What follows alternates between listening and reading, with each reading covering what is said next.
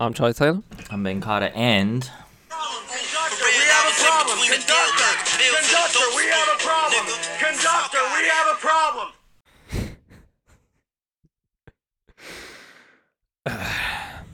And I am director of the Fifth Element, where I highlight the fifth element of hip hop. It's knowledge.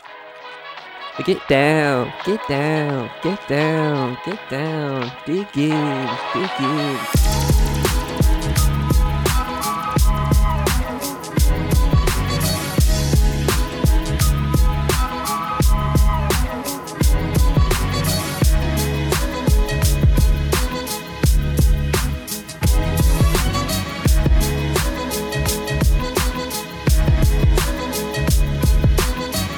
Conductor, we have a problem. Conductor.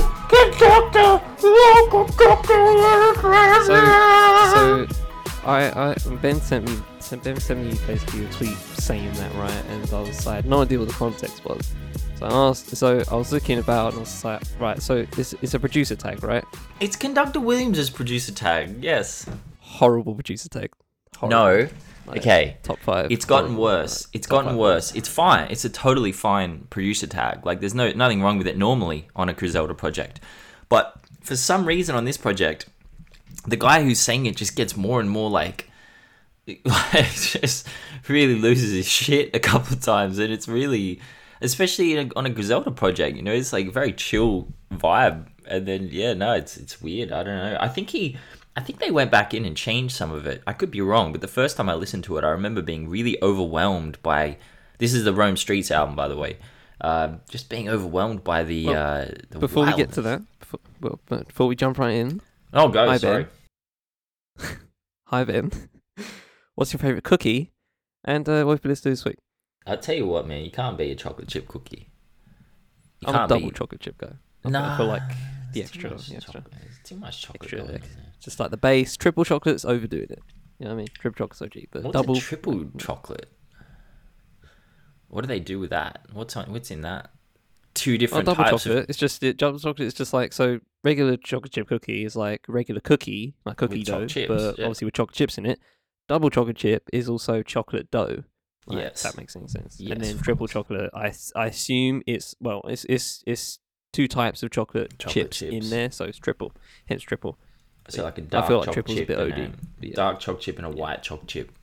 Yeah. Shout out to cookies. Shout out to cookies. Yeah, man. This week, lots of music Not the to internet get. cookies. Fuck those. Say, Said not the internet cookies. Fuck those. what's an internet? Oh yeah, no, we don't fuck with those. Yeah. If you'd Cookies. if you'd said that like 15 years ago, people were like, what? And then you say like every time you go on a website, they're gonna ask if they can have like the name of your firstborn child, even though it's not even born yet. You'd be like, what? What the fuck? But yeah, man, they want that shit from you. They need that. That's that juicy data.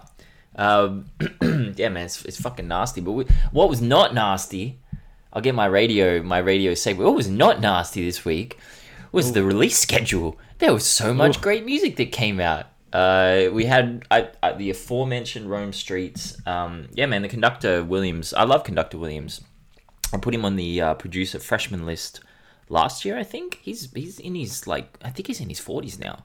But he really only glowed up recently, the last couple of years. But the Rome Streets project is good. I'm just not the biggest Rome Streets fan. I'm not his biggest... I don't know, it's just his voice. For some reason, it just doesn't sit with me as much as some of the other artists in this realm. But it's just the wild amounts of slang terms on this project. Like, I would defy you to tell me that you understood more than 50% of what Rome Streets was talking about, because yeah, I didn't understand like half that shit, man. It's amazing. It's an amazing project. The lyricism is great. I really like his energy on it. Benny was great on it. Say? Ben, it's not made for you, alright? No, it's not made for me. It's not for me at all. Made. It's absolutely not made for me, and I fully recognize that. It's not for me, but no, that was good. It was really good. Boldy James came through with a great guest verse. Westside Gun, of course. It's a Griselda project, man. It's Griselda. This is going to be great. Let's just run through them here. Prodigy dropped a posthumous tape, or the tape was dropped for him posthumously. It's okay. it's okay. I don't really like it when Prodigy goes into the relationship bag, the lovey bag, the kind of sensitive bag. And there's a couple of tracks on here that really toe the line there. There's a track with Faith Evans on here that I did not enjoy. There's a track with Big Daddy Kane that's fucking fire, man. When he gets back into that like mid 90s, late 90s energy, and that's kind of what happened in the middle of Mobb Deep's career, you know, in the mid 2000s. Kind of what happened to Prodigy. It's why they fell off the map a little bit when they try to go into a different direction. And that's one thing I will say, like, you know, about Wu-Tang, for example. Like, you know, all the way through the 2000s, they were just making the same kind of stuff they were making in the 90s, and people were loving it. Prodigy and Havoc tried to switch it up a little bit, and it didn't work. And it was a bit disappointing to hear that switch up again here, because it doesn't need to be that way. Like, this is posthumous now. You know, it's not trying to chart. It's not trying to sell records.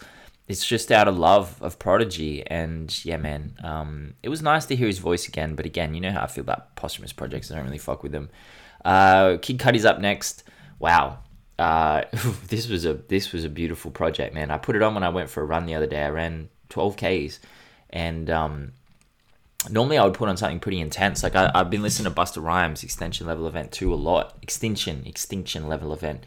But Intergalactic is not that. It is such a chill, warm vibe. It is calm. Cudi is completely different to Man on the Moon 3. You know, Man on the Moon 3 had some bangers. He was rapping. You know, he really went back into that first album energy and tried to create a true hip-hop album, a rap album. This is absolutely not that. It's more aligned, I think, with... It's kind of like a blend between Passion Pain and Demon Slaying and Speeding Bullet to Heaven. But don't let that turn you off, because, you know, it's not rock. It's all synths. It's all, you know, hip-hop based. It's all R&B based.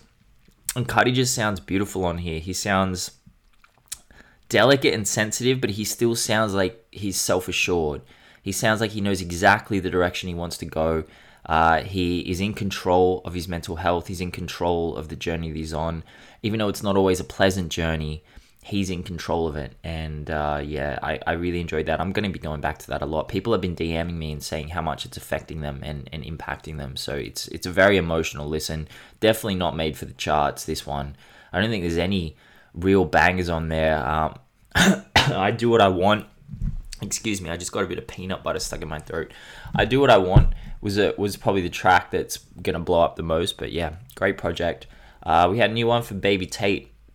It's not bad. When she raps, I really just want her to rap. When she sings, maybe I'm just not in the mood for singing at the moment. R&B, kind of like, you know, it's just too poppy for me. It's just too poppy for me when she does it. It's just, I don't know, man. Just stick to rapping. She's fucking incredible when she raps. Half this project is amazing. I really enjoy it. It's quite a long project. It was longer than I anticipated. The track with 2 Chainz is really good too. So I thought that was worth your time, definitely. Oh gosh, there's a lot of projects on here, man. We got Freddie Gibbs. Freddie Gibbs sold separately. So I actually heard this a couple of months ago, and I only got to listen to it once, and I didn't get to like save it. I didn't get to record it. I just got to sit in a big room and listen to it. And it really hit me because no phones, nothing. We just sat there and we just listened to the entire project front to back. And what I really like about this project is, and I said this to a few people, I said it on the down low, in posts. I didn't DM anyone, but in posts I was like, this is going to be his opus. And I really do think it is. I think it brings together every aspect of Freddie's career so far.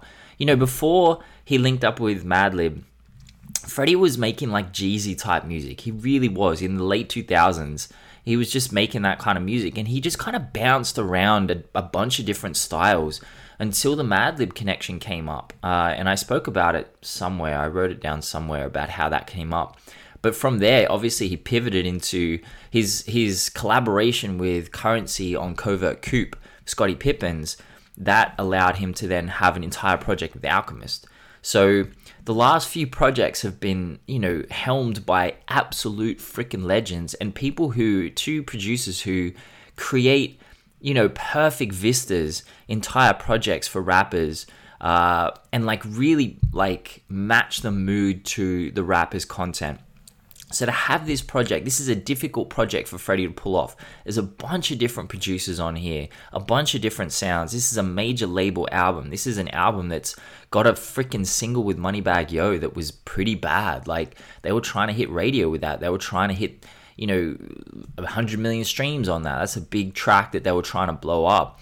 So Freddie's trying to navigate all this whilst keeping his content in the same realm that it's always been, which is, Alchemist and Madlib aren't making Just Blaze beats. They're not making Kanye West beats. They're making, Griselda type beats. And I'm not saying that as a dig and saying that they're ripping off Griselda. I'm saying Griselda are ripping off them. Like, that's their vibe. So for Freddie to like morph from that and then continue to keep his like essence and his unique selling point from the last few projects coming into this, I think is brilliant. And he gets super personal in here. And that's one thing that I've always wanted from Freddie, is to tell us about how these things made him feel. And he does do that sometimes. But on this project, he really dives deep into his own psyche and the trauma that he's experienced from all the different things he's seen. And he tells us the things he's seen. Then he tells us what it felt like afterwards. And it's a beautiful freaking album, man. It really is. It's a journey. It's definitely a journey. It's a narrative. It's a story. It's a concept. I don't think it's his best album, of course, but I do think it's impressive the way he pulled off such a difficult task for him to corral all of these different things. And I've seen criticism of Freddie Gibbs before where people are like, well, he's just the rapper, man. Like, his producer carries him. His producer delivers him the aesthetic and the sound, and all he has to do is turn up to the studio and spit some decent bars. That's not this on this, man. He's the glue that holds this entire thing together. And it shows that he's capable of taking it to the next level as an artist and being the one who like really defines where he's going to go in the next 5 or 6 years in his career. So yeah, man, that's a really, really good project. I haven't seen people talking about it as much as I thought, but yeah, man, good project. And finally, Boldy James, Nicholas Craven.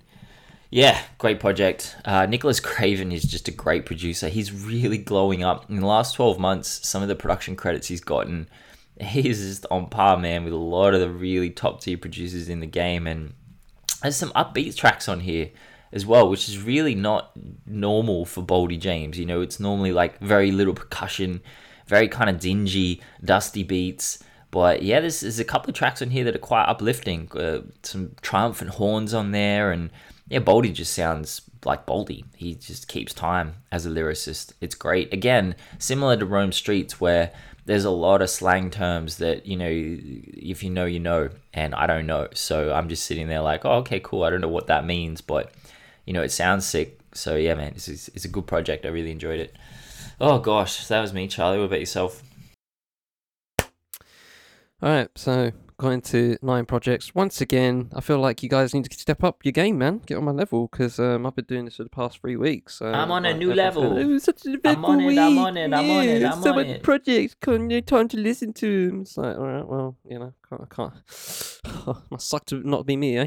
All right, starting off with Soul Chef. Moving forward, just one of my favorite, just instrumental producers out in the game.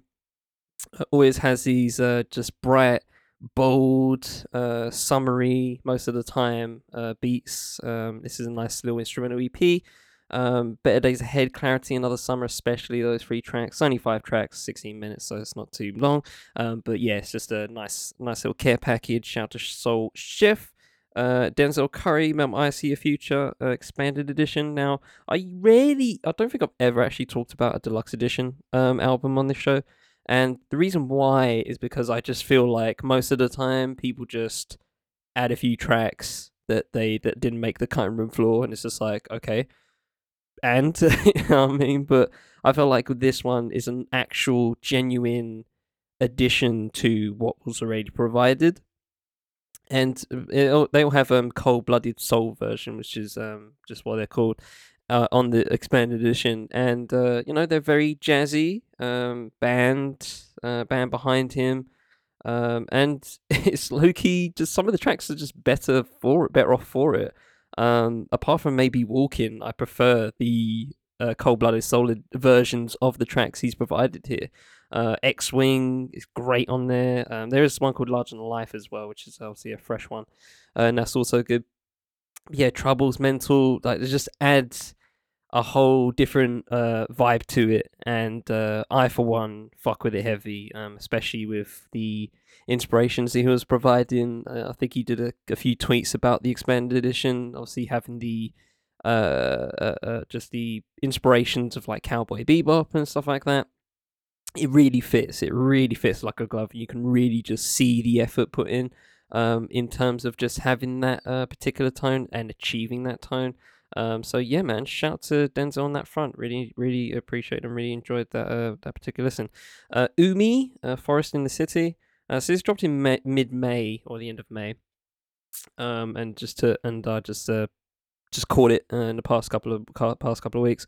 But yeah, this is really nice, really nice breezy R&B, contemporary R&B, kind of like bedroom jams kind of thing.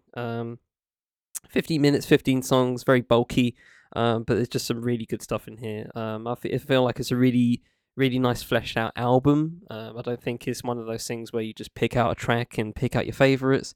It's a nice body of work. I appreciate that. So a shout out to Umi on that one. Joya Mui, spelled with 2 O's and an I at the end. What's around the corner, side A. So she comes through with some really. I feel like I remember this with her previous work. It's been a while, but she comes through with some really nice, eclectic and varied, especially songs. None of them are really kind of the same. There's always something different whenever you come to a new track. There's always some good stuff there. But yeah, I really, really like this one. Sun Waves, Did Enough with Elijah Waters was really nice. Roselle at the end. It's just some really good stuff here. Really good stuff. About 26 minutes, 9 songs. So yeah, pretty EP ish, but I don't know how to. I'll leave that for whatever. Prodigy, the Hegelian dialectic 2, the Book of Heron. Yeah, so I echo Ben's sentiments on the particular album. It's fine, it's cool. If you want to listen to Prodigy, there you go, you got it. I don't want stuff like Overdose. I'm sorry, I just don't want that. Don't want that with Remy Ma on there. Just don't like it. I don't make him come. I make him catch the Holy Ghost. Got her hitting up my line for another dose. All night, I'll be on it till she comatose. No, thank you. No, thank you. Not what we're here for. Definitely not. But you know, past that, like I said, the Big Daddy Kane feature. Yeah, it's just some really good stuff. DJ Premier on Walkout. I like the Berto Rich features as well on We Shine and You'll See. I really like that. Nice little change of pace. Good stuff on there. Dope as well. Really good track. But yeah, you know, it's Prodigy. If you want some Prodigy in your life, go for it. I think Havoc announced that there's another one coming, and also another Mobb Deep project. So that's something to look forward to if you're into that. So yeah, shout out to Prodigy, of course. R.I.P. Freddie Gibbs sold separately. So I've been kind of a wet blanket when it comes to Freddie Gibbs. Whenever I spin him, I always just feel like, I mean, you said it. I'm that guy. I'm that guy that feels like he gets carried by the great production that he's around, and I stick by that. I stick by that, to be honest. But you know, I feel like this is good. I like this. This is okay. Some good stuff here. I love the variety in subject matter. Stuff like for tracks like Dark Hearted, absolutely crazy track. In terms of just subject matter and what he's saying on that. Really deep. Really enjoyed that. Pretty much the end of the album I'm really enjoying. After PYS, I'm really enjoying all of that. Dark Hearted, Golden Rings of Pusha T, Grandma Stove with Music Soul Child, CIA, which is hilarious in terms of just what he judges. CIA, it's the initials, and also Decoded with Scarface. I mean, you can't miss with the Scarface feature. Even Lobster Omelette with Mr. Maybe Museum, Mr. Rick Ross coming through. Actually, did not mind it at all. It fits the bill of what the track is about. I can't complain. But it's still fuck Rick Ross. But yeah, you know. But then there's stuff like Zipper Bags and Too Much. Those 2 particular tracks just really annoy me. This is where I'm just like, I don't get you guys with liking Freddie Gibbs so hard, because why does he sound like he's got a gun to his head and they told him to rap faster than he actually can? Why does it sound like he's running out of breath on his own track? You don't like this fast rapping name, man. You don't like it. It's weird. Why does he sound out of breath on Too Much? It's weird. Like, can you not? If you can't do it in one take, that's fine. You know, there's plenty of rappers that can't do it, right? But you sound like you're struggling. Like, retake it. like, you got time. Retake the thing. Like, it's just crazy to me. But yeah, those two tracks skip for me. But past that, solid album. Can't complain. Kid Cudi Enter the Galactic. Really, really like this album. As a announcement, we're actually going to do a Kid Cudi retrospective after October. So you know, look forward to that. Yeah, I really like this album. I haven't seen the film. I probably won't. I haven't been on Netflix in like a year, so I don't see this bringing me to that. But yeah, it's a really good album. Really, I love the subject matter, especially just the relationship content. I love the production. Really airy, really kind of gets a bit sci-fi in some places, as you can imagine. With Kid Cudi's done plenty of moon stuff, moon related content and space related content. But yeah, really enjoyed it. Really enjoyed it. Love the features as well. Maybe not Don Toliver, but yeah, the Ty Dolla $ign ones are really good. But yeah, really good stuff. Minor shout out to Patrice Rushen randomly, because she's dropped well, I don't know, she personally dropped it, but yeah, Pizzazz and Patrice, her self-titled album, have dropped as remasters. Oh, give it a spin. Just if you want some classic 70s funk, hell yeah, run up my alley. Last two, Rudy Cresswick, Different Forms. One of my favorite jazz albums this year. Just some really fucking nice stuff all over this. Emma V on Sometimes, Manny on Peace of Mind, Barney Artist on Holding the Fence, Berwin on 96 BPM, which is the latter one, very short. It's like under 2 minutes, but it's just really it's just got this really calm vibe to it, really minimal production, but Berwin just goes off on a freaking on a poetic standpoint of how of what he's saying on there. It's just really fucking good stuff. But yeah, the features outstanding. It's via Sakita Records. I think Alphamiss's imprint. So we have Chelsea Carmichael on tenor sax, Maurice Gray, I think is his name. Sheila Maurice Gray, I think that is, on trumpet. Beryl Jones on drums. Jay Spinks, this is via IG, so I'm just going to read their ads, to be honest. Johnny Wooden, there you go, on trumpet. Jackson Stephen Oliver on synths, and Alphamist on keys, Toby Tripp on strings, and AV, what is that? AV Baraff, also there on synths. But yeah, really good stuff. Love that. Definitely on the long list for the album list. And lastly, Camilla George. Sex stuff. Sex Addict over here. Ibio, I think that's what it's called. Again, outstanding fucking jazz album. UK jazz, bringing it back again. Sanity. I was looking up, I was just like, who the fuck? I've heard this person before. And it's formerly known as Lady Sanity, who was on my EP list and I think songs list last year. She's changed her name a little bit to just Sanity. And she comes through in a few tracks here at the start, middle, and end. Really just breaks up the album really nice. But past that, you got stuff like Ekpe, Ukpong, which is absolutely amazing.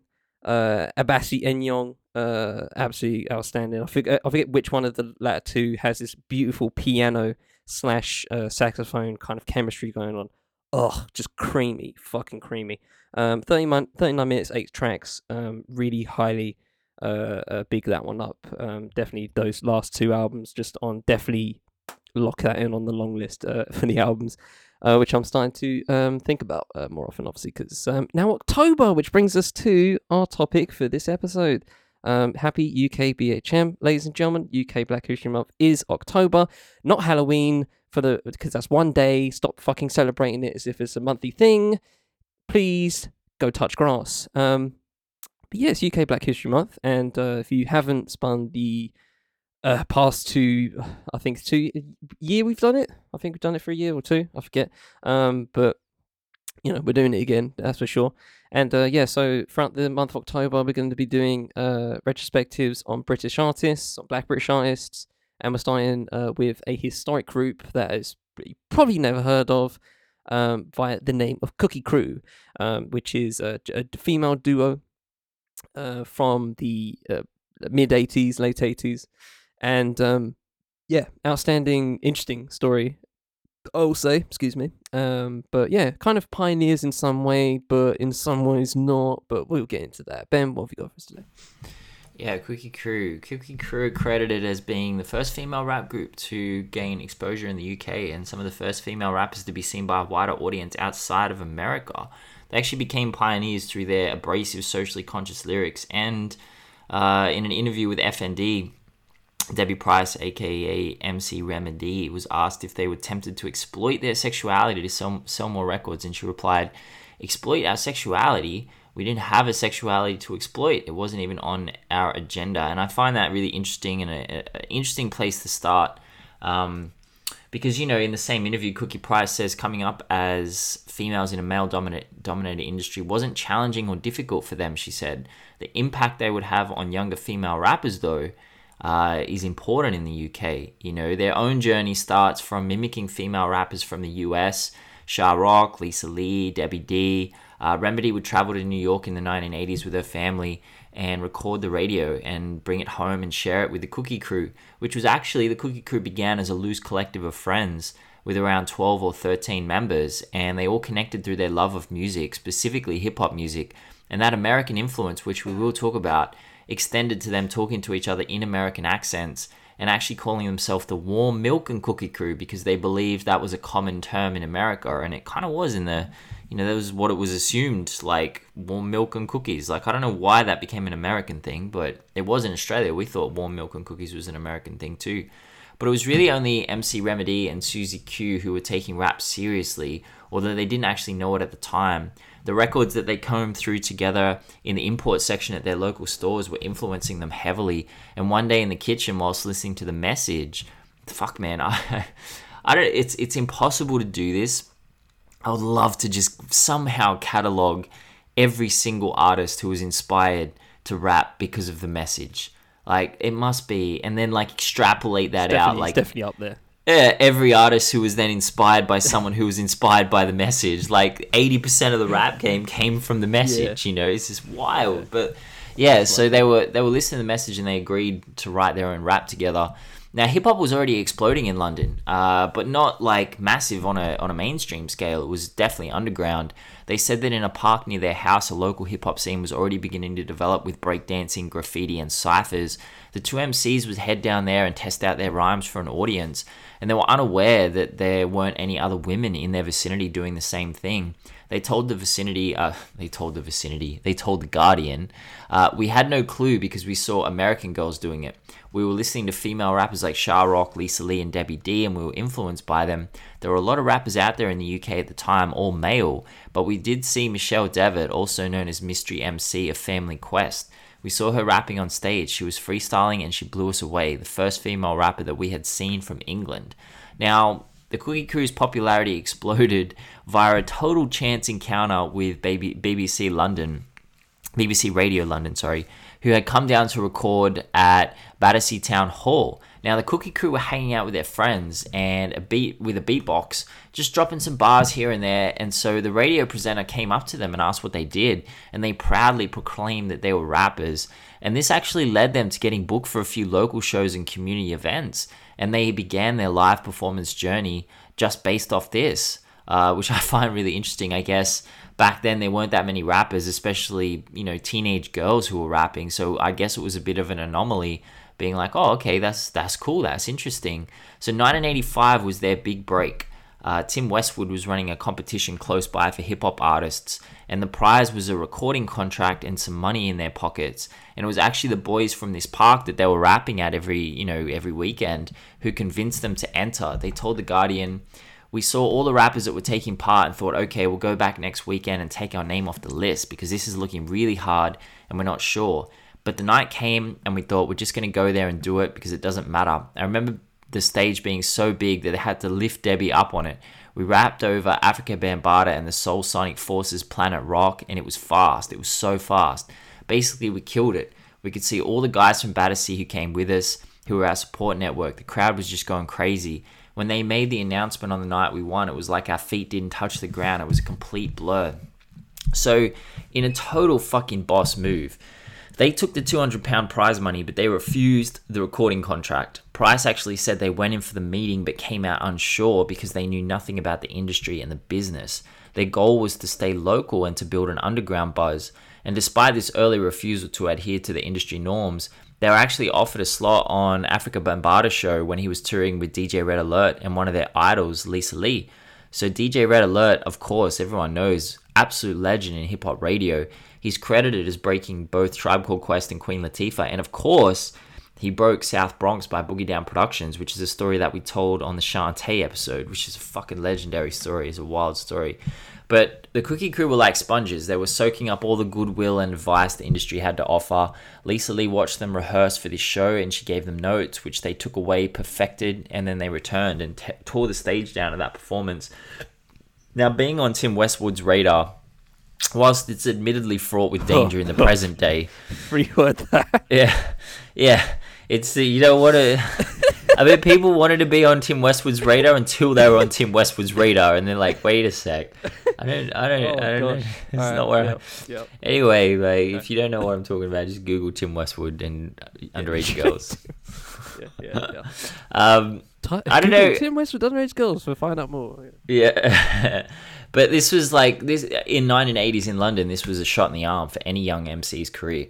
Even though they never actually expected anything to come from this talent show victory, they got a call from the Beatmasters, which was a UK electronic act looking for their first hit. And at the time, they were actually producing TV commercials and wanted to transition into music. And the Cookie Crew was their first call. Now, Cookie Crew told Music Business Worldwide, they said, we went down to see them and we did a few TV spots with them. Through that, we realized that we enjoyed working together in their studio.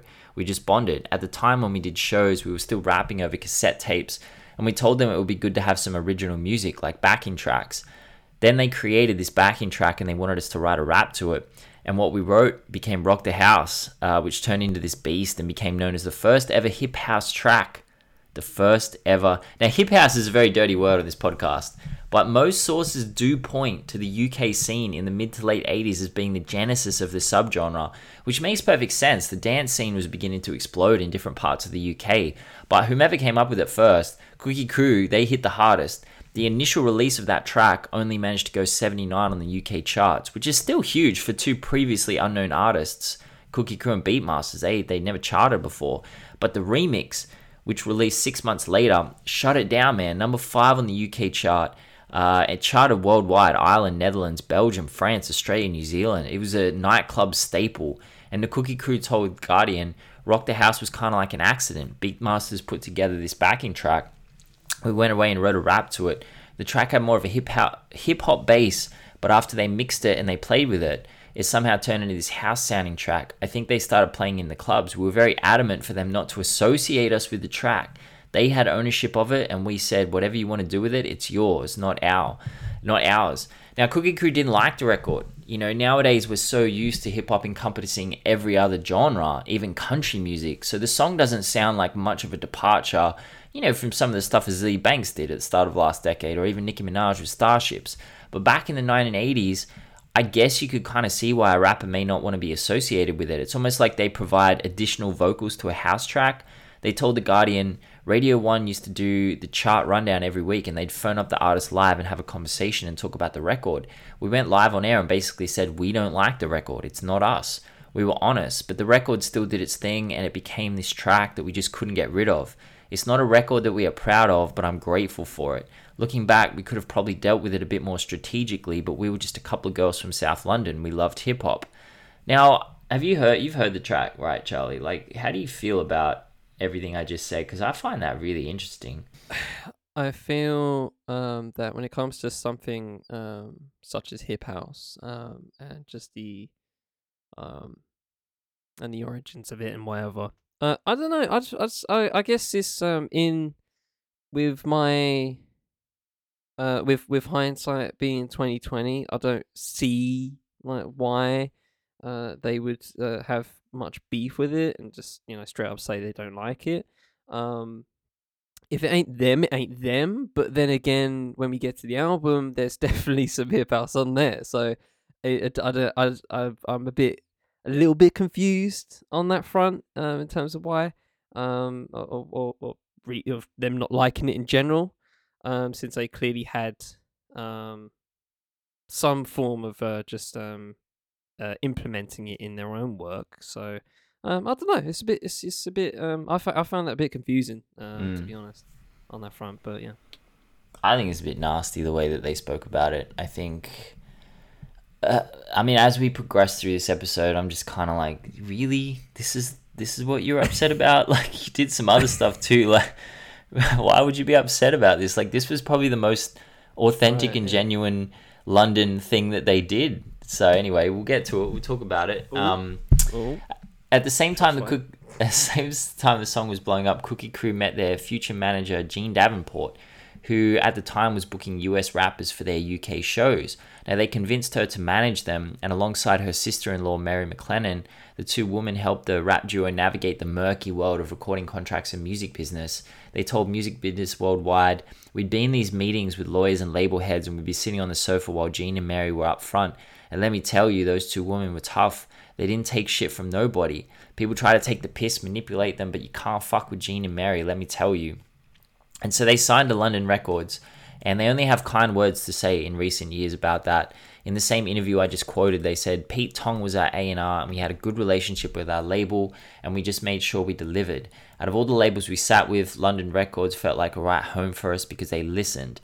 We told them exactly what we wanted to do. We said we do not want to make more music like Rock the House, even though I'm sure they would have loved that. The deal was with London and through Polygram Worldwide, so even traveling to the US and slotting into that culture whilst retaining our British identity was fun and challenging at some points because we refused to be controlled or told what to wear. We just wanted to be us, a couple of girls from South London who do what we want to do, but yes, at the same time, we will deliver what needs to be delivered." So whilst they were in the US, they linked up with legends like Stetsasonic and Gangstar. But as The Guardian pointed out, they didn't really go full American. They did connect back home to South London at times. Price told The Guardian, "We've always stayed true to our roots because we were very patriotic about London and about South London in particular. All the narratives on the tracks are based around our experiences, even though the delivery might have had an American tone because that was our reference point. Our subject matters were very, very British. When we were in New York, we were proud of being British. We also felt we were educating them about what was going on outside the US. A lot of people we met didn't realize that there were actually black people in England because not many people had passports back then and they weren't traveling.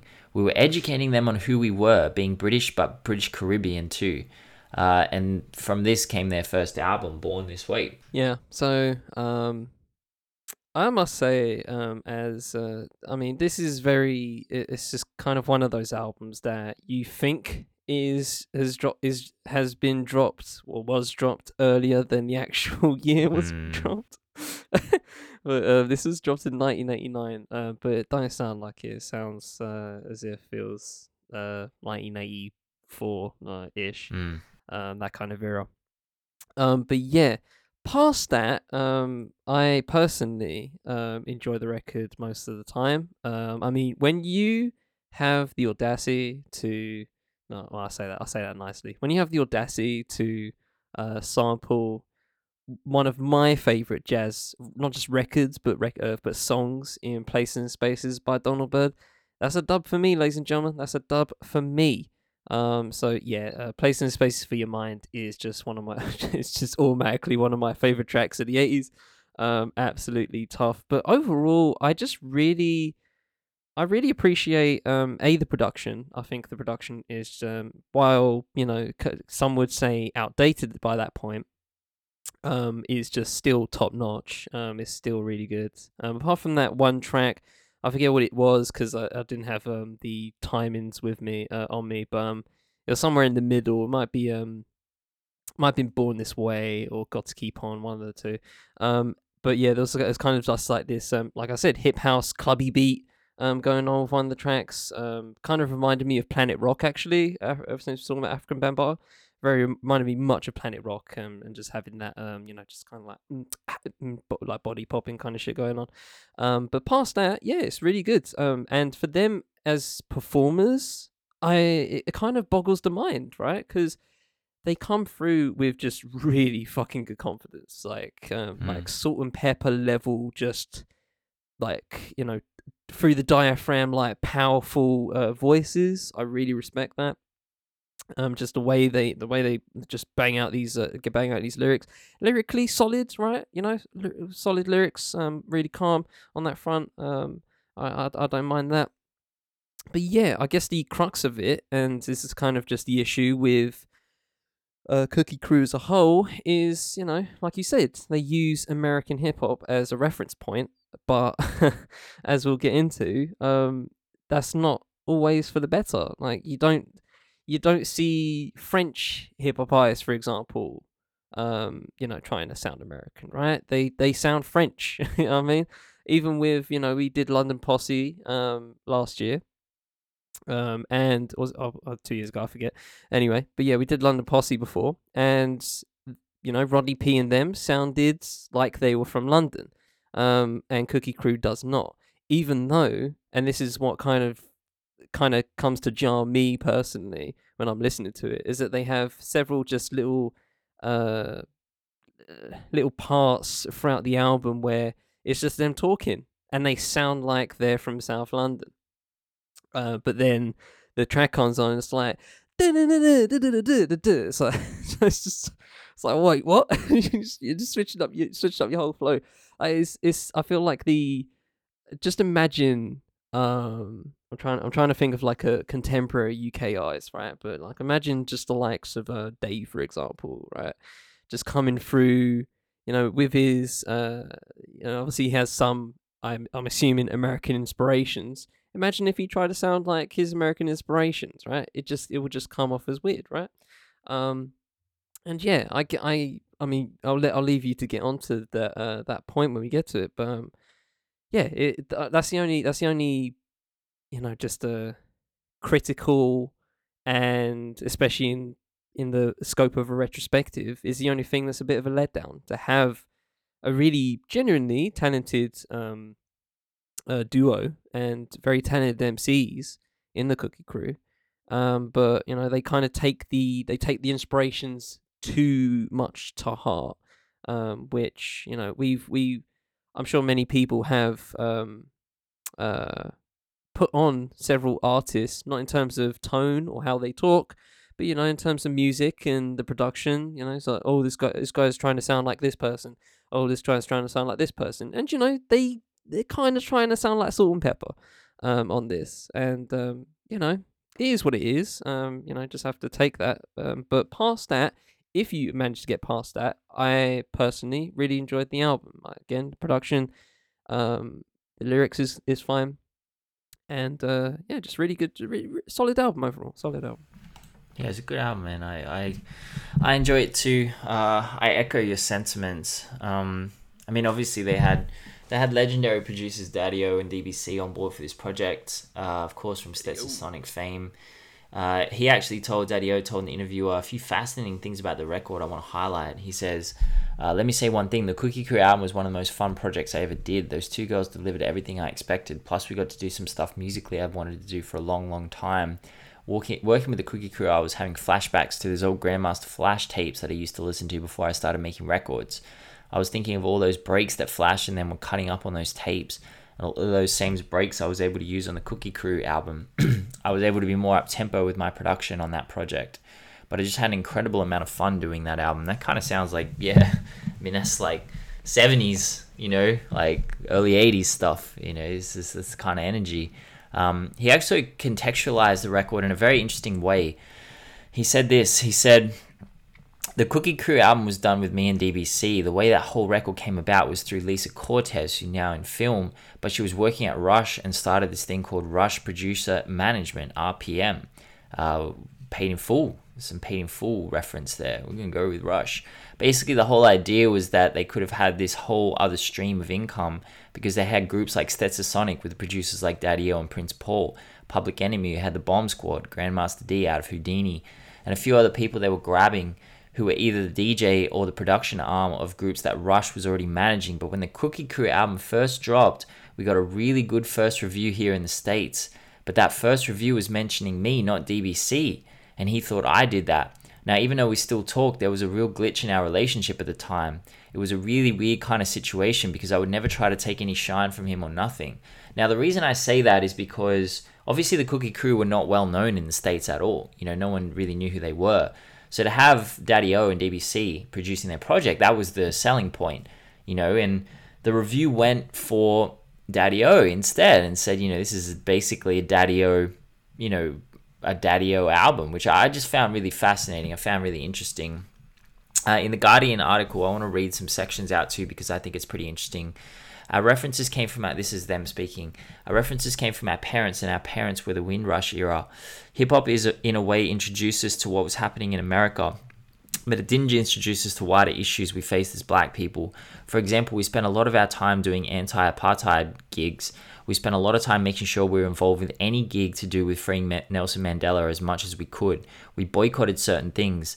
We were involved in everything possible that could be against Margaret Thatcher. We've always had that side of us. The music industry in the US wasn't really supportive of such serious messaging, especially by women, so they had to have more of a light touch speaking out publicly. You know, I found that interesting. Like, there is definitely a lot of socially conscious content on this project. But this move to the US, like, I want to know how you feel about it, Charlie. Like, I'll read this little section I wrote here because it was seen as a defection by their UK fans. Okay, they actually told HBS Music Archaeology, which was an incredible 2-hour interview. They were accused of selling out by recording their album in America with American producers and American accents. And they said they got it so bad that they refused to do shows in London because of the poor reception they were getting. The situation became so bad that when they actually had to perform a show in London due to a contractual obligation, their anxiety was so high, they asked paramedics to stand by the stage in case one of them became so overwhelmed that they needed medical assistance. That's from their own mouth. That's wild to me, but I can kind of see why the UK scene would see it as a defection to leave, and then they went back there for their second album as well. They didn't come back to England and record their second album in England. They left again, and then they went back to America and recorded their second album. I want to know how you feel about that, Charlie, as someone from London.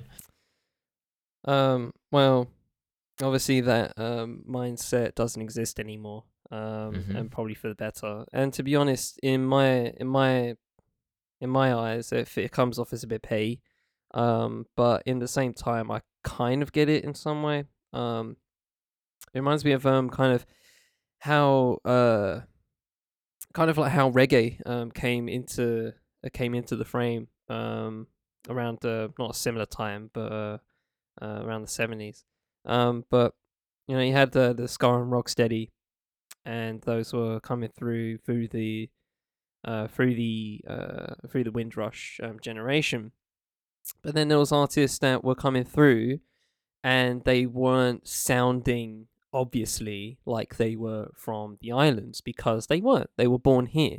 So when the first generation Londoners and the first generation, you know, Black British came through, when they started doing reggae, for example, they had to sound like how they sounded, right? There's no point like putting on an accent for the sake of because the music caters to it.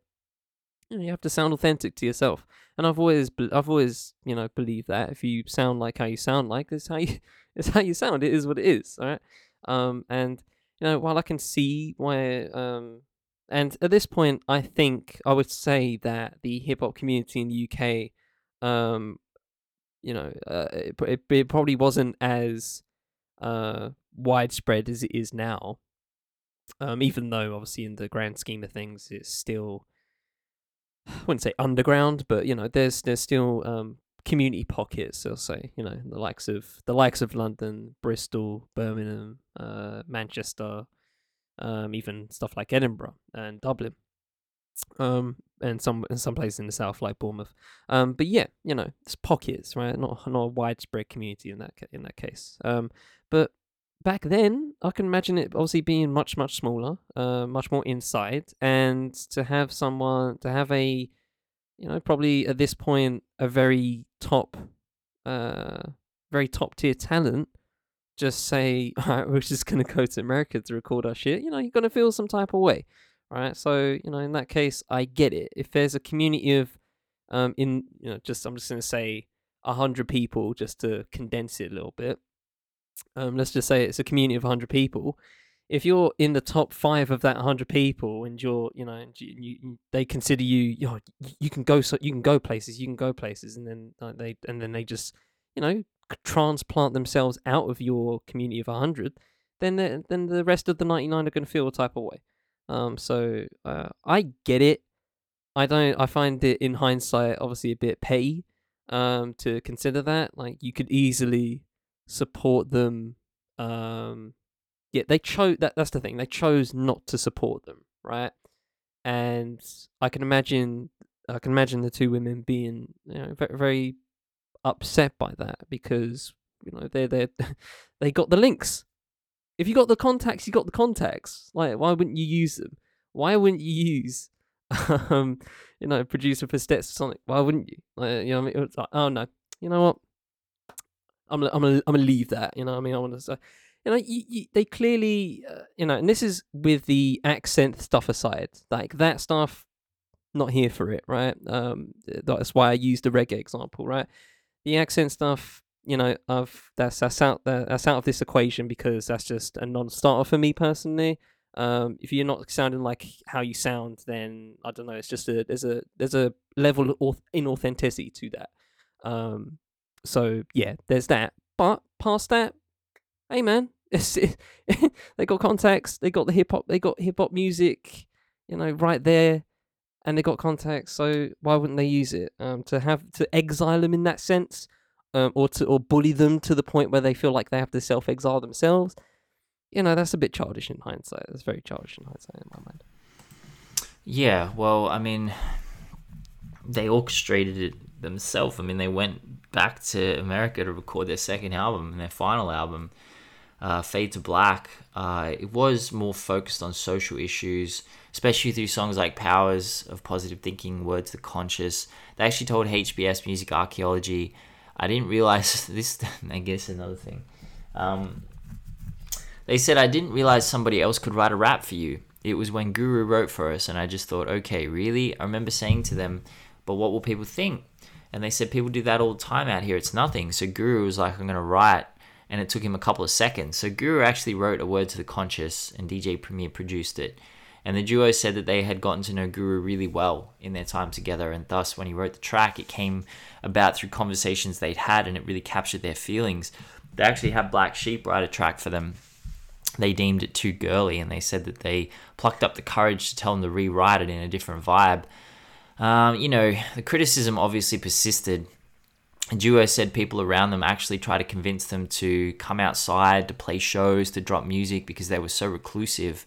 They're kind of mute on who the criticism was coming from, but the implication is it was people in the British music industry as well as fans. And this kind of was half confirmed by the story they tell, HBS Music Archaeology. They said that recently they were walking down the street, and a man came up to them who knew them from around the way back in the early 90s, and he apologized for how he spoke about them. And obviously that's not a fan. They knew this person. They knew them by sight, so that's not just some random fan coming up to them. Now, around this time, they were engaged in a bit of a rivalry with fellow London hip-hop group, the She Rockers. They tell the interview it was a healthy rivalry, but that the local London scene rallied around the She Rockers, which again suggests that their move to the US to record both their albums was still being treated with frustration from the local London scene. And they agreed it had a lot to do with their accent, rapping in an American accent, especially being from South London. This section of the interview was fascinating. When they were speaking about the backlash, they explained that they were the first to do it on the level that they were doing it, to go to the US and try to make it big over there. Of course, Moni Love did it after them, and they felt a sense of frustration that they were the first, but they were expected to be perfect. When they speak on having another rapper write their rhymes, they say how were they to know back then that it would be frowned upon in the future? And they said, if Gang Starr is writing a song for you, how could you refuse? And then how could you rap his song in a Cockney British accent? And yeah, I guess, but they'd already rapped in an American accent on their first album, so he's not going to write a song for a Cockney British accent on their second album, is it? Like, And by the end of the second album and the tour afterwards, they said that the record company wanted them to go full commercial. And they felt like they'd gone as commercial as they could have. And even that, from there, they'd betrayed themselves already by being too commercial. And they said, we felt like we'd given them that, but they wanted chart success and we weren't going to do that. So the contract ended. And they had some legal complications. It meant that other labels involved in their contract were still pushing them to record music. They actually went back to London and started collaborating with local MCs, performing local shows, basically returning back to where it all began. They said the whole goal was to rap next to other British rappers and integrate back into the scene. Even when they were doing the press run for Fade to Black, they were actually saying one day soon they were going to put the microphone down and move on with their lives. They said we were getting ready. We didn't want to compromise ourselves. Every label didn't want us anymore because we weren't doing what they wanted us to do. We had offers from Europe to do stuff, and unless we could do what we wanted to do, we wouldn't do it. And they were asked if they would ever drop music independently around this time, and they said that wasn't even on our radar. So their transition out of hip hop, which is the end of the basically their career. I mean, they only dropped 2 albums. It was pretty organic. Their contract with the label ended, and rather than do the major label thing and try and go even more commercial, they actually came back home and tried to reinvigorate their love for the genre. But as the years progressed and the music industry changed, they grew out of it. They speak of becoming event organizers in the early 90s, creating all-female hip-hop lineups of dancers, rappers, and DJs and booking them for shows. They said the very last thing they did as Cookie Crew, they were asked by the British Council to go to Uganda and Kenya to work with children who had HIV and to teach them to express themselves through rap and rhyme. So they had a DJ, dancers, and on this trip they said, and I quote, they were telling us these stories of their parents dying, and we were sitting in a village just finishing doing a workshop, and I turned to Debbie and I said, I don't want to do music no more. And she said, neither do I. We've got to do something that's more meaningful. These people are going through things like, what are we doing? We're trying to get another record deal. I just don't want to do that. And she said exactly the same thing. And so they went into the music business itself. They went into the industry. Price told Music Business Insider, even though we were signed to a label and we knew there was a promo team, a press team, a PR team, I still didn't really understand what those roles were. And also nobody that looked like us in those roles worked at the label. I didn't really know what that was. How do you apply for that? I just got on a hustle and I semi-reinvented myself. I registered with a bunch of agencies, got my foot in the door with a couple of reception jobs here and there. I just kept getting callbacks from different departments because I was good at whatever I was doing. I ended up in the press department at MCA and I liked it. It was a nice environment. Then there was a round of redundancies, which was a blessing because there was this New York artist coming over to do promo, and that was it. Like that's how she went into the music. She became an executive, and yeah, man, it's just a weird end, it's just an odd end to going from like being in Uganda and Kenya to becoming a music executive. Like, I found that an interesting leap. Yeah. I don't want to do music anymore, so let me become an executive instead. I don't know. Yeah. I mean, I'll leave that. I'll leave that side of it alone. But as an overall, I feel like it's important to just I don't know, find some not parallels, but just find some I don't know, minor comparisons that can be taken from this. Because obviously you mentioned Money Love, and I feel like that's just a more just an example of, I don't know, like just how having it go right, I guess. In that case, that's more of a success story than anything. But but it's kind of just I was trying to think of I don't know, like a modern day, I don't know, comparison to something of that nature, and I was trying to rack my brain. I was like Skepta, but yeah, he was like 10 years in by the time Drake was belling him up for doing shit, and so I don't know about that. I was like thinking of someone like Slow Tie, I guess. He did his first album, and then he kind of just fucked off to America now and again to just be with certain people in that realm, and nobody batted an eyelid for that, right? Because it's Slow Tie. This kind of I don't know. There was no doubt about the authenticity, right? I guess, and I guess that's where the crux of this comes into, for the Cookie Crew, because it comes at a place of authenticity, right? You have I meant to I meant to echo the sentiment you were talking about pertaining to uh, pertaining to their lyrics and how they were talking and what they were talking about, and that's important. There's plenty of artists now that I see making statements in some way, but it can sometimes for me ring a bit hollow. Actually, on What's Good next week, I'm going to talk about the Stormzy track "Mel Made Me Do It." I saw a good article about it. It's a great So I track. want to talk about. It's a great track, but apart from the the 2-minute bit of Michaela Cole narrating, it's 7-ish minutes of him flexing. You know what I mean? It's not, and it's cool. Rap is in some ways based on braggadocio, and he does that in spades, right? But yeah, anyway, I'll get to that when I'll get to that next week. But yeah, I think for the Cookie Crew, it's just I guess not a cautionary tale, but I guess a tale of half and halves, where I'm just like, okay, I fuck with the music in some way, I don't fuck with it in another way. I fuck with their decision making in one way, but I don't get their decision making towards another thing. Like, imagine going to West Africa, where the basis of rap, not to get too rap historian about it, but the basis of rap and storytelling especially originates from West Africa. Imagine going to West Africa. Wait, where did you say Kenya? Did you say Kenya? East Africa. Kenya and Uganda.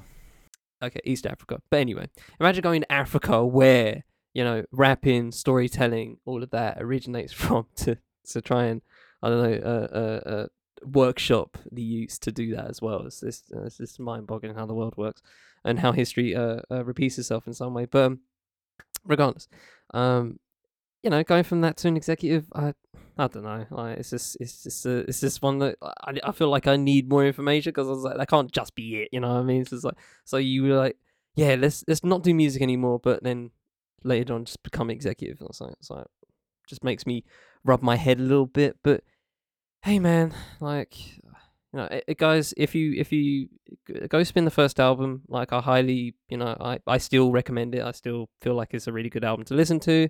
Past all the faults, it's good stuff and good example of early UK hip hop, and also, for better or worse, a good example of UK hip hop, right? At the beginning, I've locked up my foot, fuck, and yeah, I'm gonna stop talking because my foot is really actually locked up. Fuck. No, I think you make a good point, and I've been a little bit like, I don't know, passively critical of them in this episode, but they were young, man. Like, they were the first through the door in a lot of ways, and expecting them to be perfect is exactly what they said in that interview when I watched them. Expecting them to do everything right in retrospect is just insane. I mean, for a group that, like, from an area that just, they had no mainstream hip-hop scene, to be working with, like, fucking Stetsasonic and Gangstar, I mean, who's going to turn that shit down? At that age, you probably not have any clue what you're doing. And then, yeah, man, I think it's a bit harsh to be critical of them. I did think this episode would go in a different direction when I started it, but it went in this direction, so that's the direction it went in. But yeah, man, Cookie Crew, that well, I have to ask, what was the direction you expected to go? I thought it'd be more like just more London Posse kind of direction. I thought that's kind of where we'd be heading, but we Rodney P era. We didn't get that at all. We didn't get that. Like, we got, and the parallels to the Australian scene even today, in 2022, like, a lot of Australian rappers rapping in American accents because they're Australian, and it's completely different in Australia because our history is fraught and no one really gives a shit about the Australian accent because it's just harsh and pretty garbage. So yeah, like, local Australian MCs will get pissed off at you when you're rapping in an American accent, but it's really only because people are going to consume your music way more than them, because Australian accent sounds garbage on a track. So they still do it in our country. It's still very common. But back in London, obviously, in the 80s, there was a vibrant, organic hip-hop scene developing, and to head over to the US and just completely like leave it in your rearview mirror, and then to only come back and do shows there and expect that people are going to love and adore you when you're rapping in an American accent and you've left the country to record your music. Of course it's naive, but who would have said any different? Like if they wanted to blow up the Cookie Crew and they wanted to be successful, there was no avenue for them to do that in London at the time. So they had to go to the US. So yeah, I feel like they were kind of a bit, their hands were a bit tied in that sense. And it was what, 10 years before London had like a vibrant mainstream scene where artists were really blowing up locally, like properly blowing up, like, making real money. So it was a long time before that would even be a possibility. Yeah, you're right. I feel like it's a good sentiment to leave on, definitely. But yeah, man, they were young, and I guess I don't know, it's some leeway to some rope to give on that front. At least they ain't rocking Cosby sweaters. Anyway, let's hop on to no. It could always be worse. They could be the Hilltop Hoods. Just think about your life. If your life's going terribly right now, I think, boy, tell you what, could be worse. Could have put out a song called Cosby Sweater in 2014. Like, shit, glad I didn't do that. They ain't suffering. I know, ignorance is bliss. Ignorance is bliss. All this intellect I've got over here, it's a fucking burden, man. It's hard shit being this smart. It's tough. Oh gosh, ain't that the truth? Fucking hell. Oh gosh. So what happened? What happened with the? Look, man. Shout out to Emerson. Shout out to Emerson Royal. Don't stomp on people's ankles. Why did he do that? There was no point. Shout out to Emerson. For not even that, but the kind of what I call boxer flex. You know how whenever before a fight, boxers are just like talking about, I had a great training. You know what I mean? Like, yeah. And they get other boxers to gas them up in terms of sparring, like, he was knocking people out left and right. I swear, it's crazy. Da da da da da. I spent this. I went to here, did training over here. 2-week camp. Da da da da da. Shout out to Emerson Royal for doing that. The football version, by saying before the game. You'd say if he said it after the game, after a dub, then it would have made sense. But he said it before the game. That he spent literally $1 million for the game itself, trying to get himself ready with like cryo chambers and shit. Oh god, hilarious banner. Shout out to Emerson. What a debacle that was. Oh man, it was just like, this is a total mess. I don't know. I don't have any words. I turned it off at 71 minutes when they scored the third goal because my fucking TV was glitching like crazy. It was all pixelated. I'd already like endured so much to get to that point, and then when that happened, I was like, "Oh wow, okay, yeah, I'm gonna go start my day. I'm not gonna engage in this anymore." It was just. I haven't watched any other games actually, so I don't know any other scores. But it was a disappointing game, no doubt. Chelsea had a good game. But RIP Manu. Just once again, just getting absolutely rinsed. It's crazy. But, yeah, I like that. It's tough being a Manu fan these days. Okay. Oh well. But yeah, man. Actually, I should say this because this is before next episode. But I'm seeing Yassine Bey next week. Oh, that's cool. Performing black on both sides. I'm seeing him in front to back. Yeah, man. Going with a couple of friends. Been looking forward to that for a few months. Yeah, it's gonna be fun. And yeah, man. It's gonna be some good shit. I haven't seen him live or anything like that, so. It's certainly gonna be interesting. Certainly gonna be a good listen. Just him spinning one of the greatest albums of all time, just from front to back. It's gonna be great. I can't wait to hear Brooklyn like live. Oh, it's gonna be sick. It's funny, it's Fat Booty live. Oof. Yeah, man. It's Fat Booty, Mathematics. Oh, God, it's gonna be crazy, bro. It's gonna be crazy. It's gonna be nice. It's gonna be actually when I saw because we didn't get a chance to talk about this on our last pod. I actually saw JID the week before. Oh, yeah. Mm-hmm. Yep. He played Miss Fat Booty because obviously the sample's on the album. And, the crowd went bananas, man. Like, people went crazy. But it was a good show. The energy was incredible, even though it was like a corporate event kind of thing. Like, it was Yeah, it was like an invite only kind of one of those things. But yeah, he got up there and tore the stage down. So shout out to JID on that. That was a really great show. Has anyone got the Ben flex counter up? I think we've had two this episode alone. Like, Is that what was my other one? Oh yeah, the Freddie. JID, and then The Freddie private. Listen, no phone. Look, man, these aren't flexes. This is daily. Big time Ben. This is Big low time tier. Ben, yeah. This is low tier. No, that was my first ever experience at something like that. Honestly, I've never gone to anything. I've never been to an invite only event, and it was fascinating. I don't know if you guys have ever, if you're out there, if you've ever been to one of these things. I've used to with my dad. Well, you might have. Like, there were a lot of people in there. Like, there were a lot of like it wasn't just people in suits. You know, these were influencers and rappers and people on TV and shit. And yeah, it was really interesting. One thing I noticed that was really obvious to my partner and I was the amount of eye contact you made with people. People would stare at you to figure out who you were. So they'd look at you and be like, who is that person? I haven't seen that person at an event before. And like sometimes you'd make eye contact with people 10 times over the course of the night. They'd be so curious because they knew everyone else. Like they'd be like, oh, this person from here, and they'd all be hugging each other and oh, it's good to catch up, blah blah blah. But there were people in there who they clearly didn't know who the fuck they were, and it was not confronting to them, but they were just curious, and it was confronting to me because people were just staring at me all night. And I was like, stop looking at me like that, man. Like, just relax. I'm not part of this in crowd. I'm not part of the cool crew. So it was interesting. And then Jad, no, go.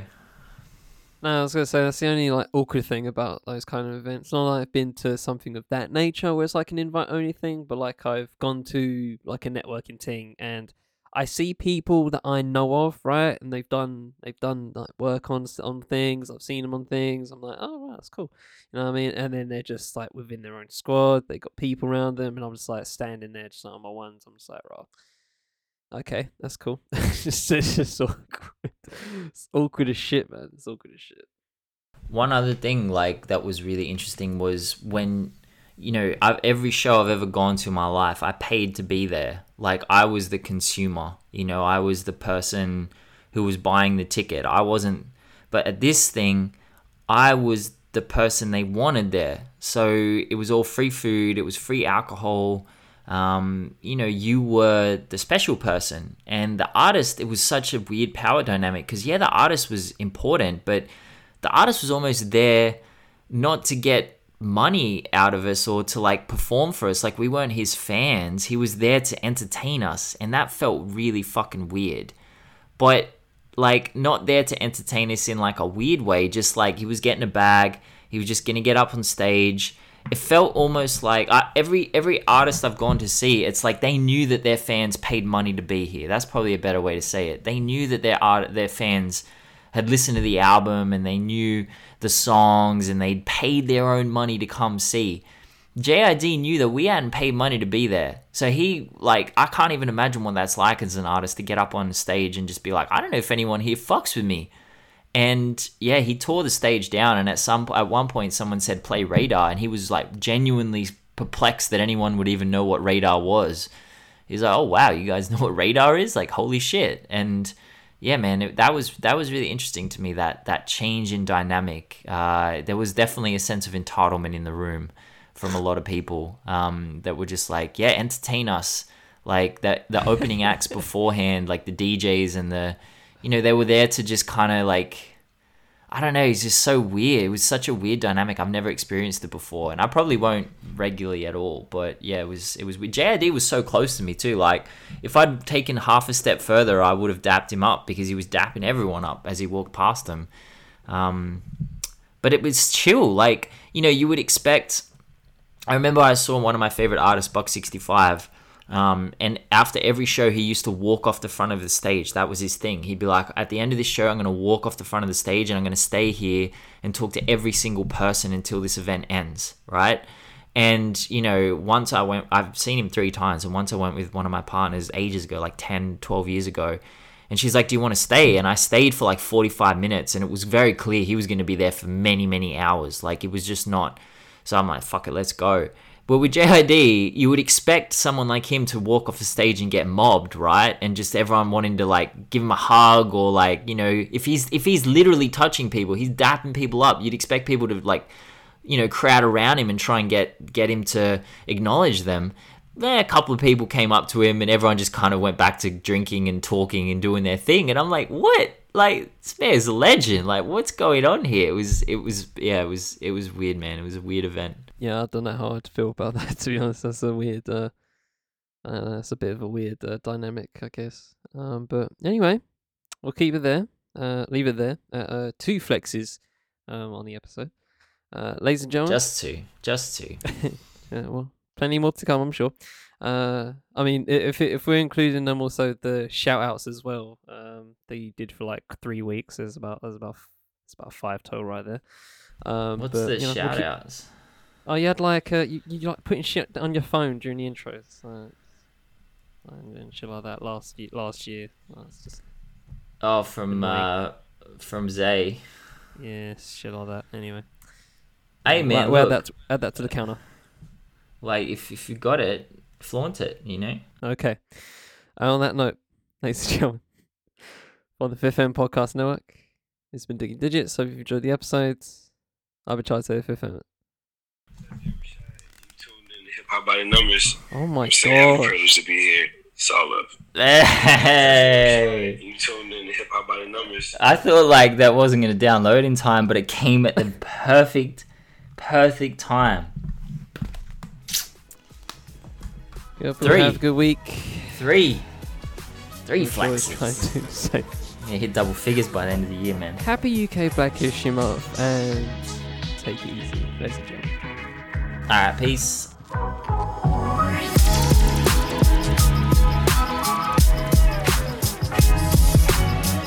Digging in Digits is produced by me and Ben Carter. The show is edited by me. Music for the show is Pizza and Video Games by Bonus Points. Thanks to Chop Music for the biddy to use. Socials for Development, Hip Hop by the Numbers, Bonus Points and Chop Music will be in the full show notes, as well as the names of projects reviews wherever you're listening. This has been a Fifth M Podcast Network production. Thanks for spending time with us. Ready to see you next time on Digging in the Digits.